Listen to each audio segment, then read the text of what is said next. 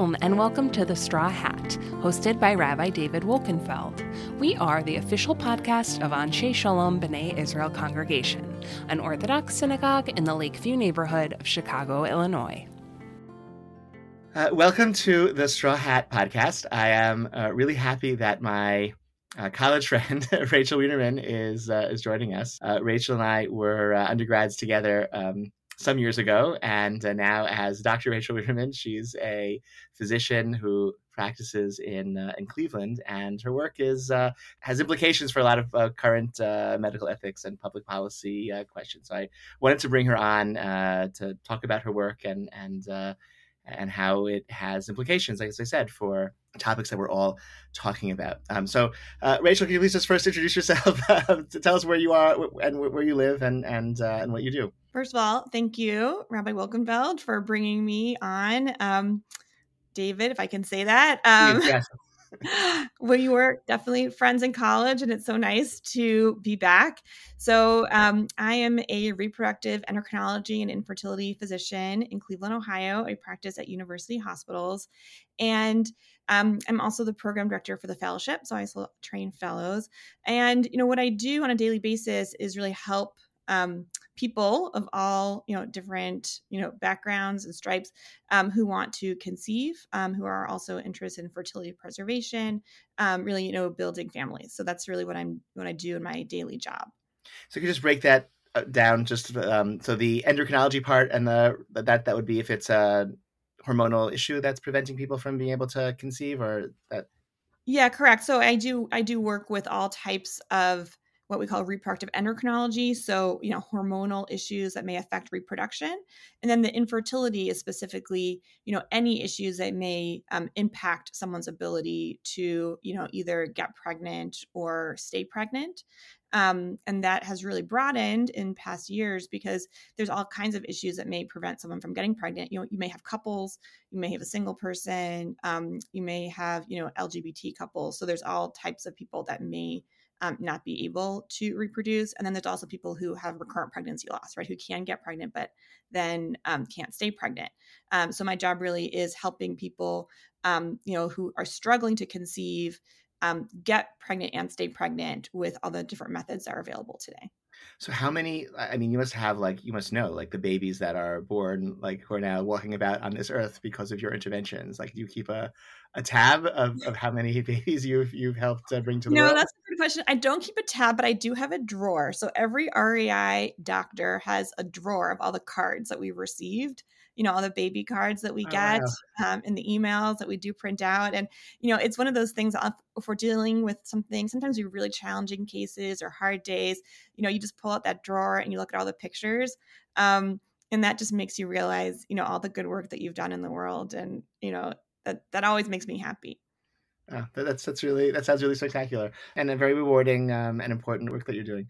So I think some years ago, your pre-COVID, your home was like a stopping place for us on our annual drives across country back to New York, and I think that's probably where we were talking about how the kind of shifting political landscape had some implications for your work. I guess this was maybe a few years ago, so some earlier stage of Supreme Court ruminations about abortion access being threatened, and you shared that you thought it was your own work in IVF and fertility treatment more broadly was implicated, which is something that I think is a little bit counterintuitive.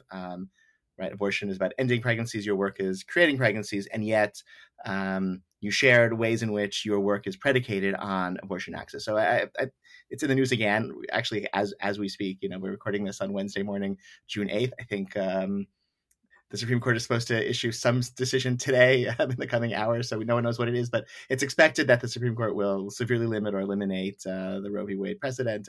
And so please share how this raises concerns for the work that you do.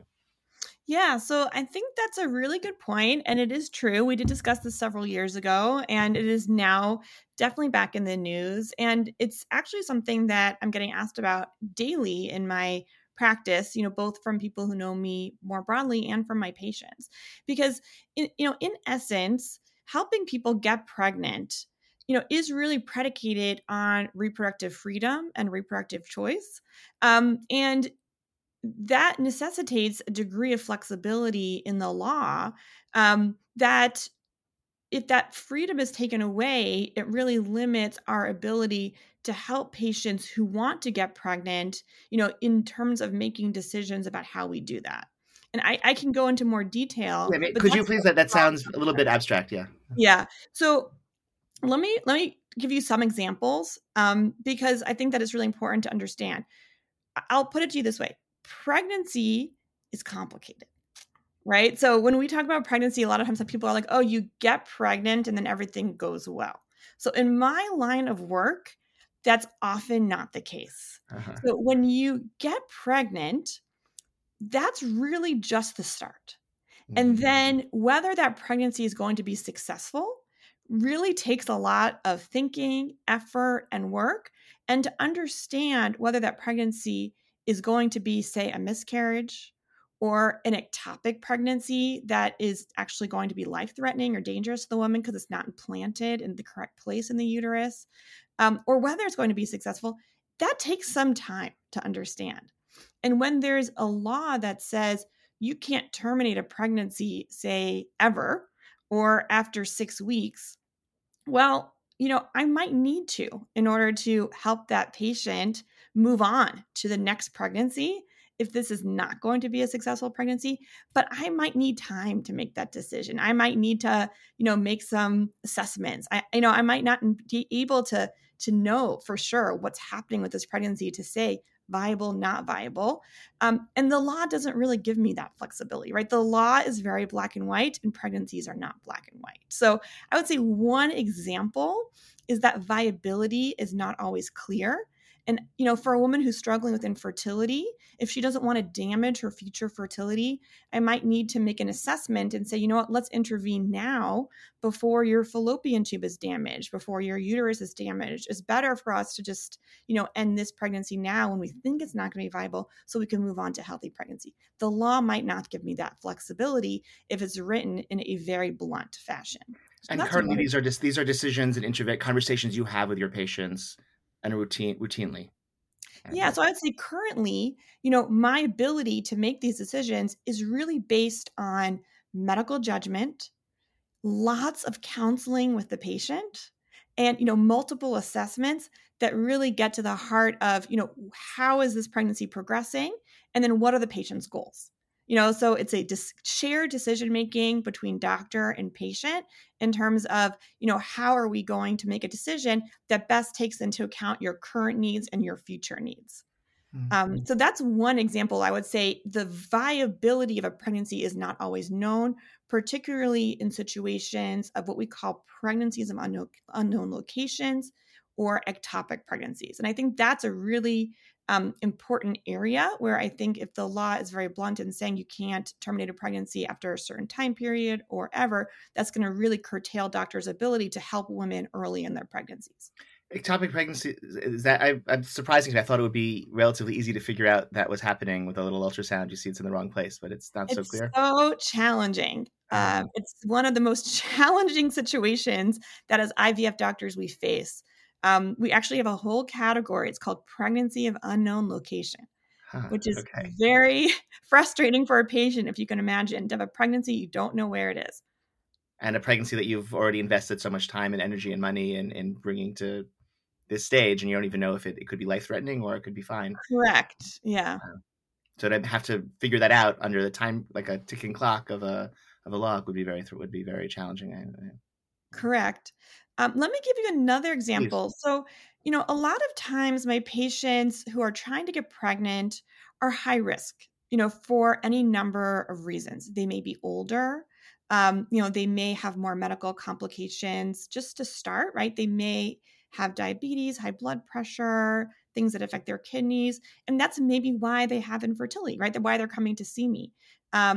And that's okay, right? I am helping them get pregnant. We're going to be having them under the care of specialists. And I really want them to reproduce. They want to have a baby, they want to have children. But that also means that they may have more complications that arise in their pregnancies. And we really need to help them in those situations. Those pregnancies may have a higher rate of fetal or congenital anomalies. And sometimes patients want to be able to terminate those pregnancies either for maternal or fetal indications. They may do a test early in the pregnancy that reveals a genetic abnormality. That's more common as women get older. They may find a congenital abnormality, like a severe birth defect. That is more common in women who have certain medical conditions like diabetes. Mhm. And for maternal indications, they may have situations where their kidneys are failing and they need to terminate a pregnancy for their health. Severe blood pressure may be threatening to the mom. When does health conditions become life-threatening? Or I should say, when do health conditions become life-threatening? That's really a very murky line. And a lot of these laws are being written to say there are exceptions for maternal life. Now, to the layperson, that may sound great. Okay, you're going to make exceptions for maternal life. But to a physician, I don't know when maternal health turns into maternal life. When does something become life-threatening? I can say, well, if this pregnancy continues for 3 more weeks, then the mom's, health might be at risk.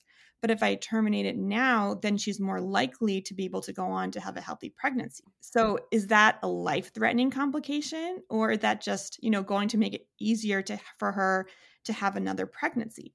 So these are really very, very challenging situations.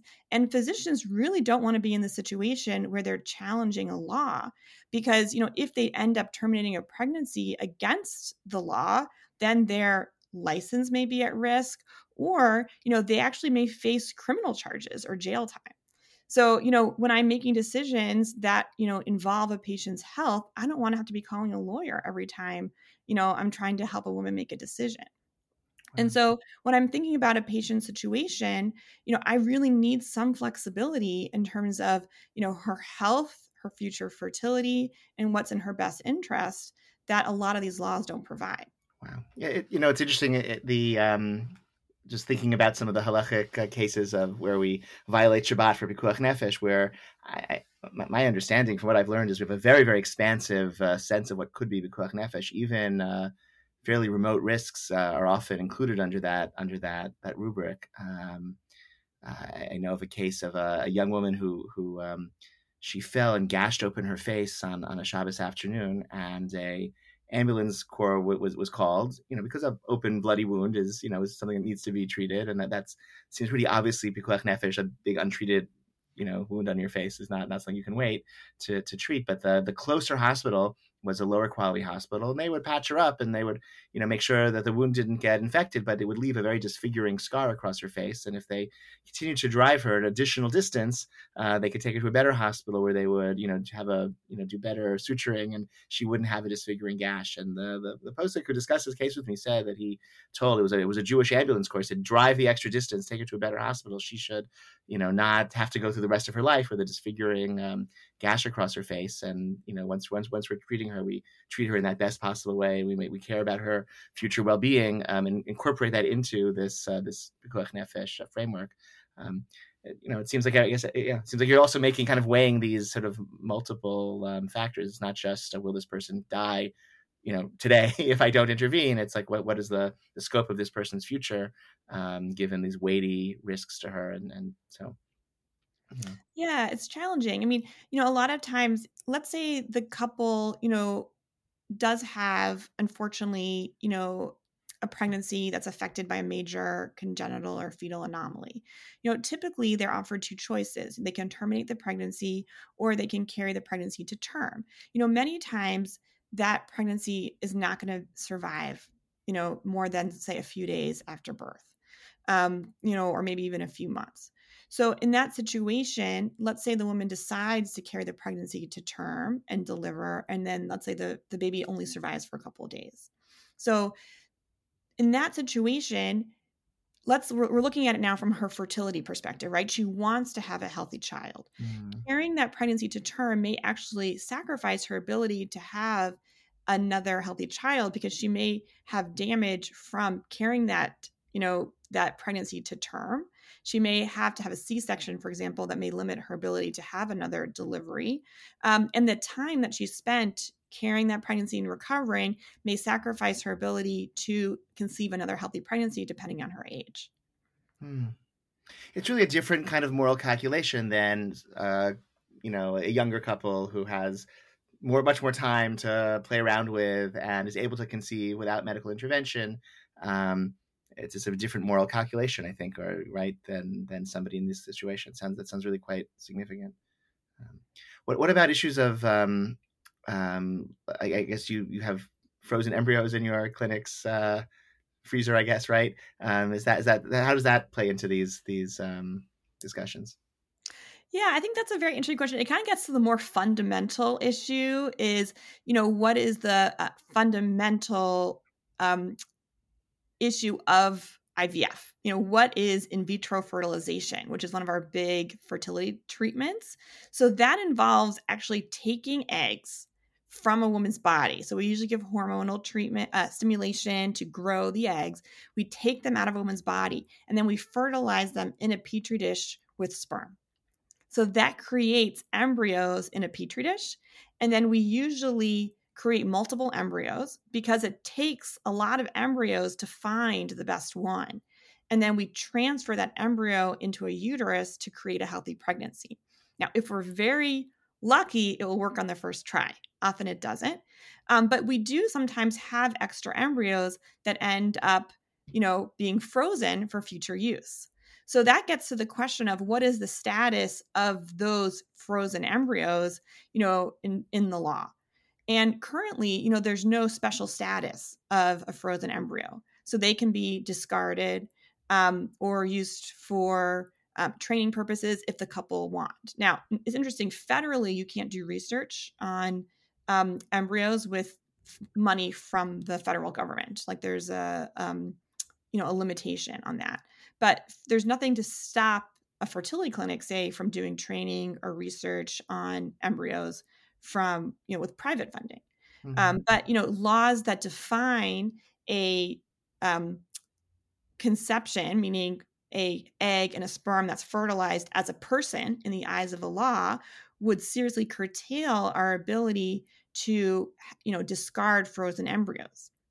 And that really would then limit our ability to do in vitro fertilization because we wouldn't be able to have excess embryos either frozen or discarded. Just to play this out, it's not feasible for a couple who wants to do IVF to just harvest one egg or fertilize one egg and implant that egg one at a time because it's so often it takes multiple attempts, and to go through that process of harvesting the eggs each time isn't plausible. And to just store them in perpetuity is I guess an expense that is also not. I mean, I know people who've stored eggs for years, and every time they have another child, every several years, it's the same batch of frozen embryos that they use for each child that they've given, that they've had. But I guess eventually, often they run out of, they're done. Their family is the size that they want it to be, and they're extra frozen embryos, and those are typically discarded. That's routine. Yeah, so typically those are either discarded, donated to other couples,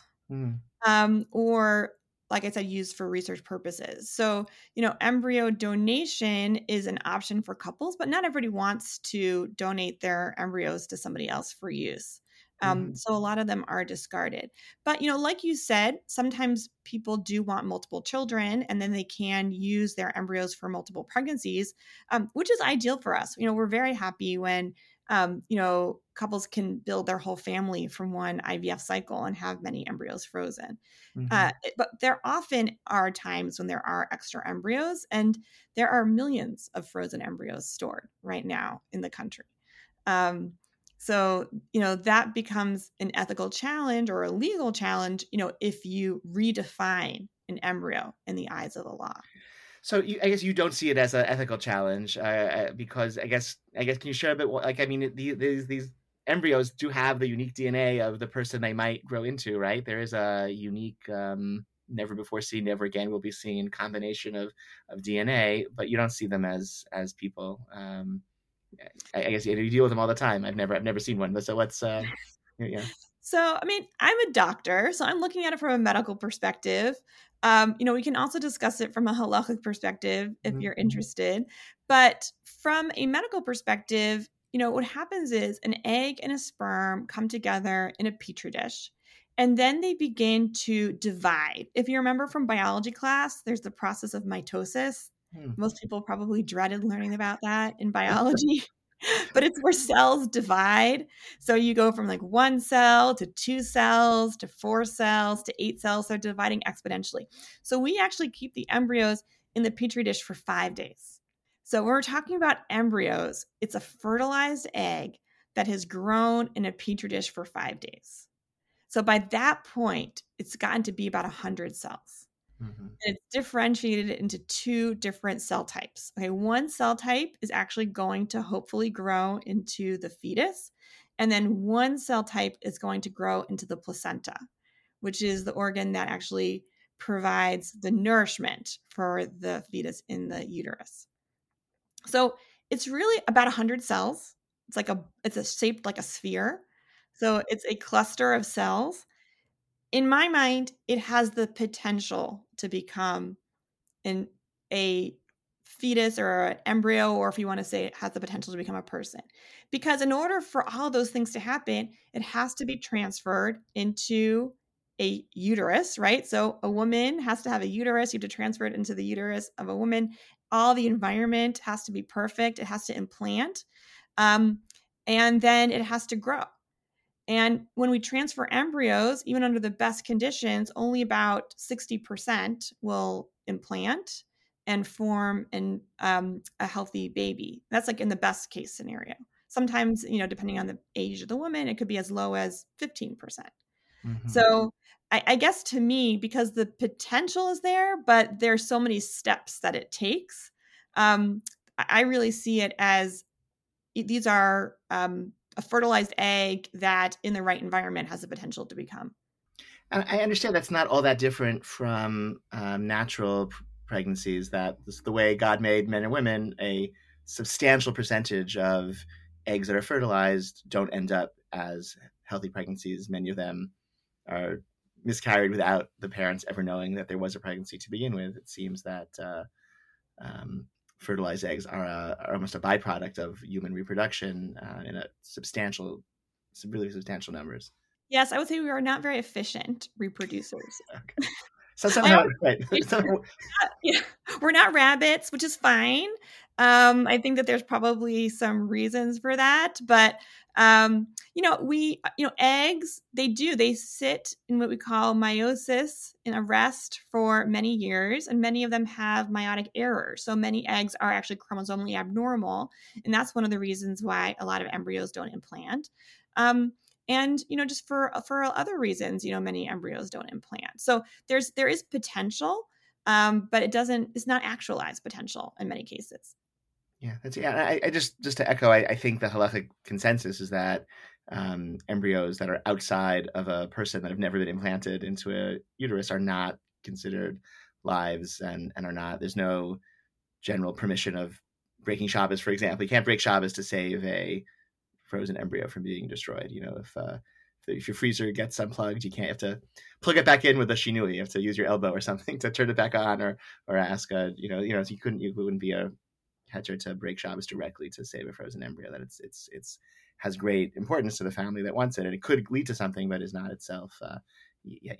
So what's the state of affairs in Ohio? Do you know, like, what pending Supreme Court decisions, like what other laws on the books already in your state? Or is that something you're thinking about, or something your patients are asking about? Like, what's Yeah, so Ohio is interesting. So we do have a Republican-controlled legislature, and currently there are 2 potential laws that are options. So there is a 6-week, what we call heartbeat bill ban that is likely to be passed if Roe v. Wade is overturned, which means that there'll be a blanket abortion ban starting at 6 weeks of pregnancy.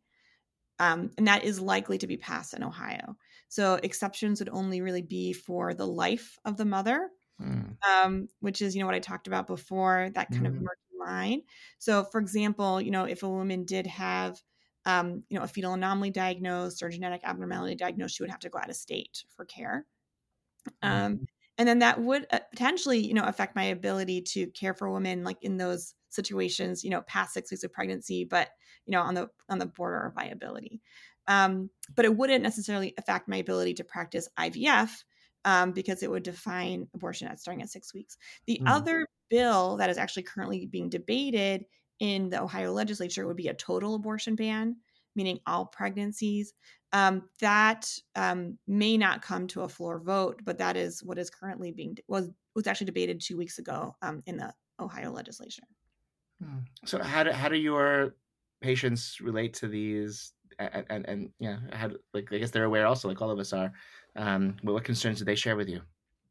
So, my patients are concerned. I think they are concerned mostly because, like me, they want flexibility in terms of how they, pursue their fertility treatments. They want to be able to make sure their frozen embryos are safe, and they want to be able to make choices that, best reflect their needs. So, I would say a lot of my patients have asked me, is IVF still going to be legal? Am I still going to be able, to get the care that I need? And, I have to reassure them right now it is. I hope that it will be, but that's something that we will have to see. I would say one situation that I think has come up that I think is really important to address, and I have addressed with my patients, is that, as women get older, like I mentioned, there is a higher rate of genetic or chromosomal abnormalities that occur in pregnancies.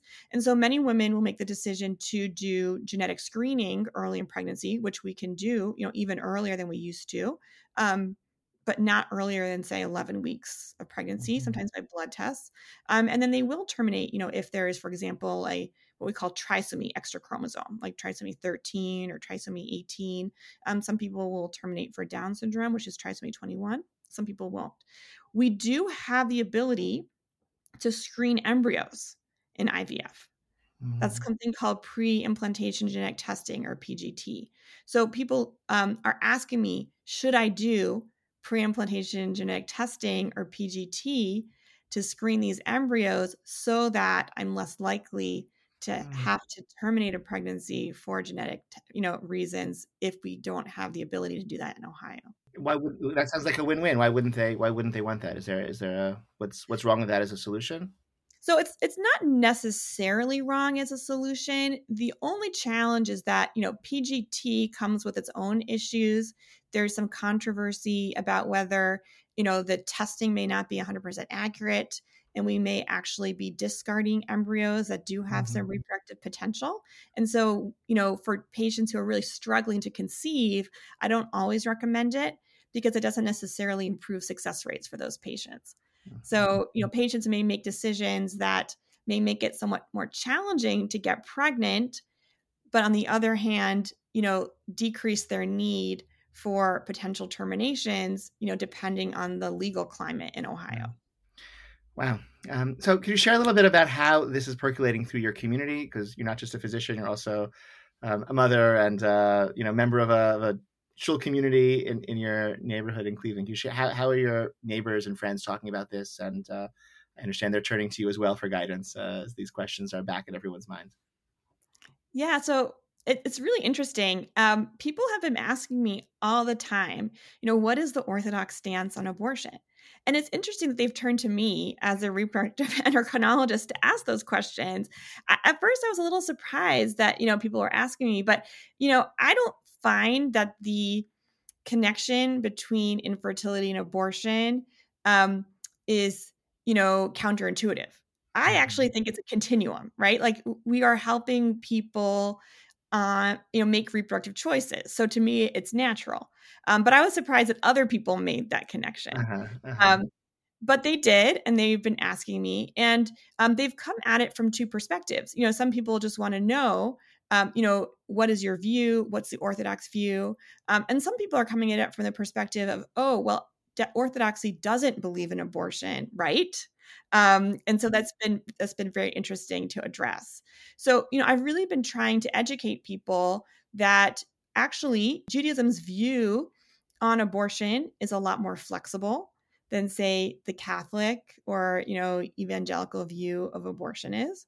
And this is going to affect my ability as an infertility physician to provide care. So those are the 2 points that I've been trying to educate people so that they understand that this may affect their lives as well, no matter where they are on the political spectrum and no matter where they are in life, because they may have daughters, sisters, wives, nieces, granddaughters, that may need reproductive care.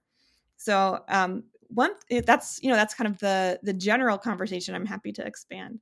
Yeah, please do expand, because I think I think the sort of a stereotype of who needs abortion access, it's somebody maybe not living a like a I don't know, like a pious from lifestyle, but actually like our shuls are filled with kids who were conceived with assistance from physicians like you, and so what you're sharing with us is that actually this legal issue, this political issue, is directly implicated in the way our community operates right now.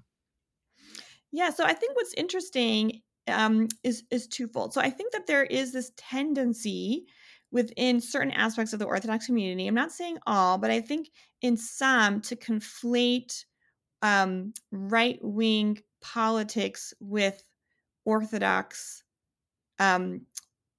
principles.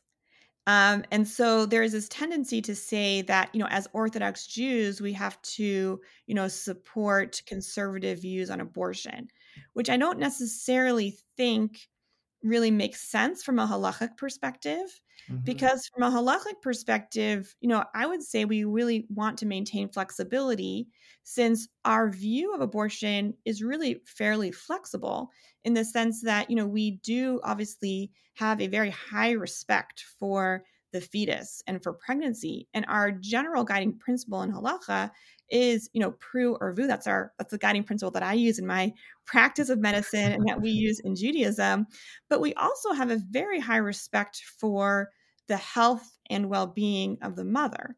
And we don't necessarily place the well-being of the fetus above the health of the mother, until the very end of pregnancy. And so there are many situations when termination is not necessarily even allowed, but recommended, depending on the situation. And it's very individualized. So I don't think that women or even couples should just assume that Judaism says that abortion is not allowed. I think that it's much more nuanced than that. And, there are many situations when an Orthodox woman may find herself in need of a pregnancy termination, or may find that the pregnancy care that's recommended by her doctor in a desired pregnancy is actually considered a termination under the law. And so you really want the law to be as flexible as possible so that halacha can guide, along with your medical doctors, what is the proper care in those situations. So how do they hear this message at shul? Like when you're, schmoozing at Kiddush, or I don't know, like at the playground while your kids are playing, you're talking to other parents. Like, do people get this, or do you feel there's resistance? I think when I phrase it that way, people pause. It's very challenging to, sway a very long-standing political belief. But I think that when you phrase it that way, people pause and they say, oh, you know what? You're right. And then they backtrack. And then they say, you know what? I've never actually believed in such an extreme abortion ban as what's being debated now. I've always held a middle ground. And I wish that we could have a middle ground, right? I don't think that we should have an extreme, abortion is available on demand for everybody all the time, but there should be some regulation, but there should be exceptions. That doctors should be allowed to make those decisions. There should be health exceptions. We shouldn't have the extremes that are being proposed now. So I think when it comes down to it, yes, they actually agree, and they don't agree with the very severe laws that are being proposed. And so, but they also don't agree with the very liberal policy. So when you come down to it, then they realize, oh, maybe I don't agree with either side. Okay. So that's a hard place to be. Maybe that's also a very authentic Jewish position, is not to have your views necessarily reflected by a major other group of Americans right now. That's really important.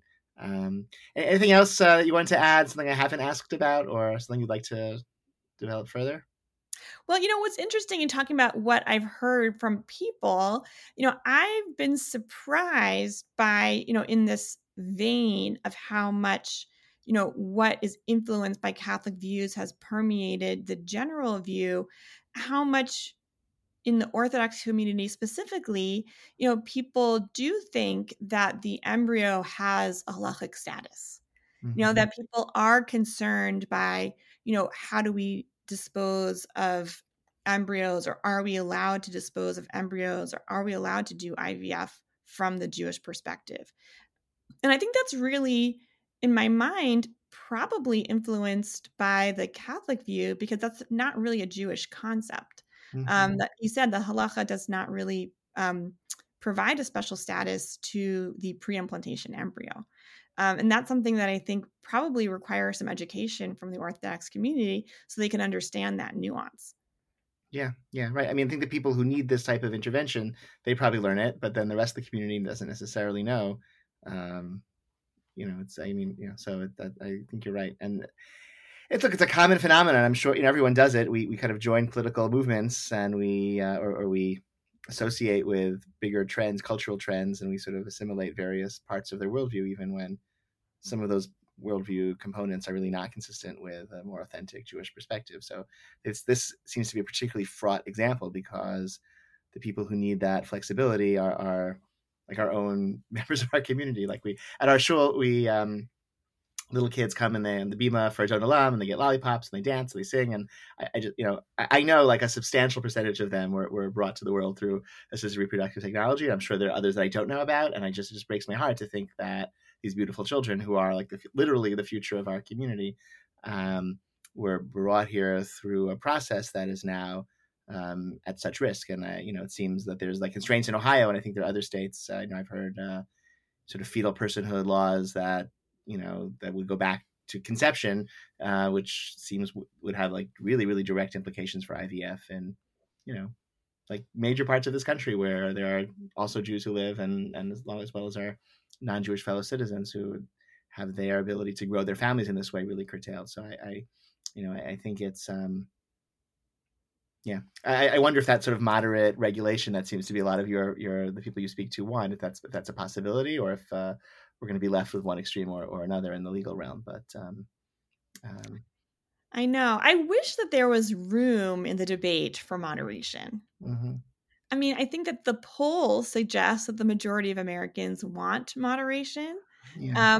And so I do think that if we had some sort of, regulation, say in the second trimester, that left, wide discretion for physicians, I think that's something that a lot of people could get behind. But unfortunately, that's not at all where the political discourse is. Mm-hmm. Yeah. And I guess at least in that state, I guess from my perspective, I feel like at least in a Roe v. Wade wide open abortion access kind of model, that at least preserves the ability for religious communities or other ethical traditions to promote their vision or our vision of what we think is like ethical and responsible choices, like within our own community. So no one's forced to have an immoral abortion against their wishes under the erstwhile status quo, whereas the more restrictive legislations that are being debated in various states could really take away people's ability to make very decent decisions, including about how to grow their families. So thank you very much for your time this morning. I hope we get to meet again in person under happy and healthy circumstances. We're not driving to New York this summer. We have an Israel trip instead, so we're not going to pass through Cleveland on our way. But when we do next pass through Cleveland, we'll let you know. And you have a standing invitation to visit us in Chicago. That's I recommend during the summer, but whenever you come, we'll be really happy to see you. Well, I hope to take you up on that soon. And I'm sure whatever the weather is in Chicago, it has to be better than what it is in Cleveland. So really? No, is that really true? Yes. Oh, Cleveland's worse than I didn't know that. I thought Cleveland does seem so much more moderate and southern compared to Chicago, but it's probably not true. Okay. No, Cleveland, we get the lake effect from Lake Erie. Okay. So then you're used to it. So come whenever you want. Terrific. All right. Thank you so much. Thank you so much for listening to this week's episode of The Straw Hats. This is Straw Hat producer Haley Leventhal.